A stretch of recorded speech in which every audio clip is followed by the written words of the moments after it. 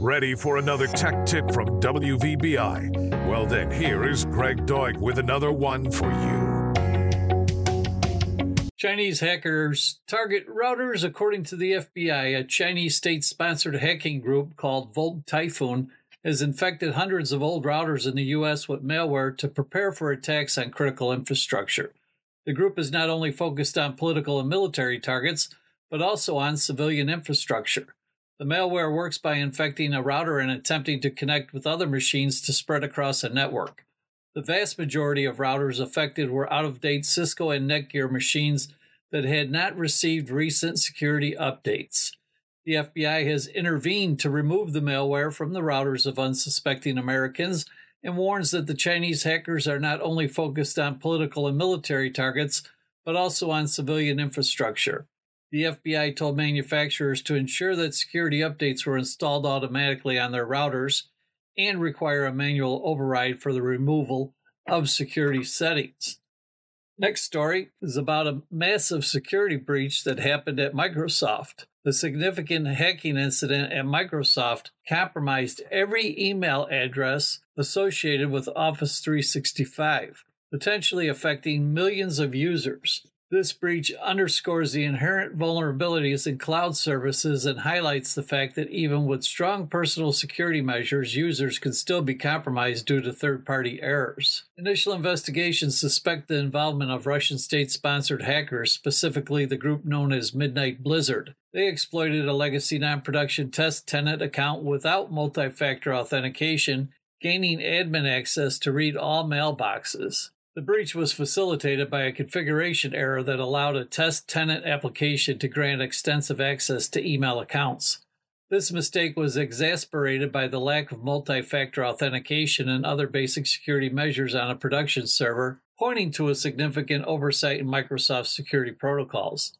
The incident has raised serious concerns about email privacy and the security of cloud-based services. It serves as a cautionary tale about the risks of relying on third-party servers for sensitive information and highlights the importance of considering alternative privacy-focused services and encryption methods.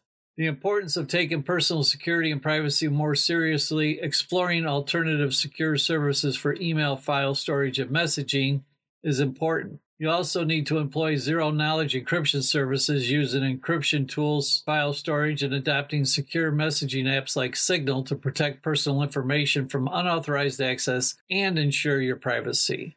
Now we have a tech tip for you on how to use your Amazon Echo for emergency help. Your Amazon Echo can be a lifesaver in an emergency. Whether you need to call 911, contact your loved ones, or get urgent assistance from a professional agent, Alexa can help you with simple voice command. Here are some ways to use your Echo for emergency help. Subscribe to Alexa Emergency Assist. This is a paid service that gives you 24/7 access to agents who can dispatch fire, police, or ambulance services to your location. You can also share critical information with first responders, such as medical conditions, gate codes, and pet details. To use this service, just say the words "Alexa, call for help," and you will be connected to an agent. You can also set up emergency contacts who will be notified when you call for help. To subscribe, say, "Alexa, buy Alexa Emergency Assist," or visit the Amazon website. Alexa Emergency Assist can also listen for smoke and carbon monoxide alarms in your home. If an alarm is detected, you will receive a notification on your phone and Alexa will announce it on all your Echo devices.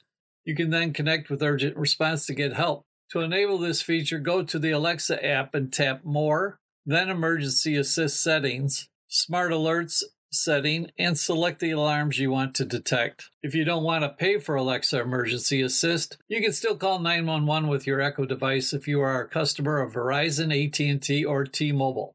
You just need to link your mobile number to Alexa and place and receive hands-free calls over Wi-Fi. To do this, you'll go to your Alexa app and tap on More, then Settings, then Communication, Accounts, and then choose your carrier in that section there. Then follow the instructions to link your number.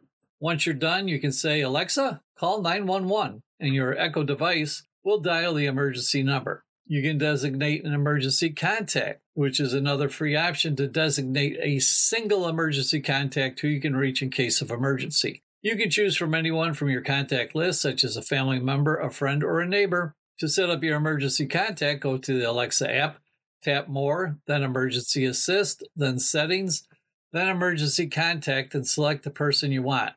Then you can say, Alexa, call my emergency contact, and your Echo device will call them. You can also use other communication features such as drop-in, announcements, and messages to contact them or others. And according to the Amazon website, Alexa Emergency Assist is a subscription service that provides an extra level of protection to keep you and your family safe with hands-free access to a dedicated urgent response agent 24/7. The subscription includes 24/7 urgent response, smart alerts, emergency contacts, and critical information. Currently, the cost of the service is $5.99 per month or $59 per year. Get the latest top tech news stories once a week by signing up for the tech newsletter at gregdoig.com and subscribe to the Tech Root YouTube channel for videos and podcasts. Thank you.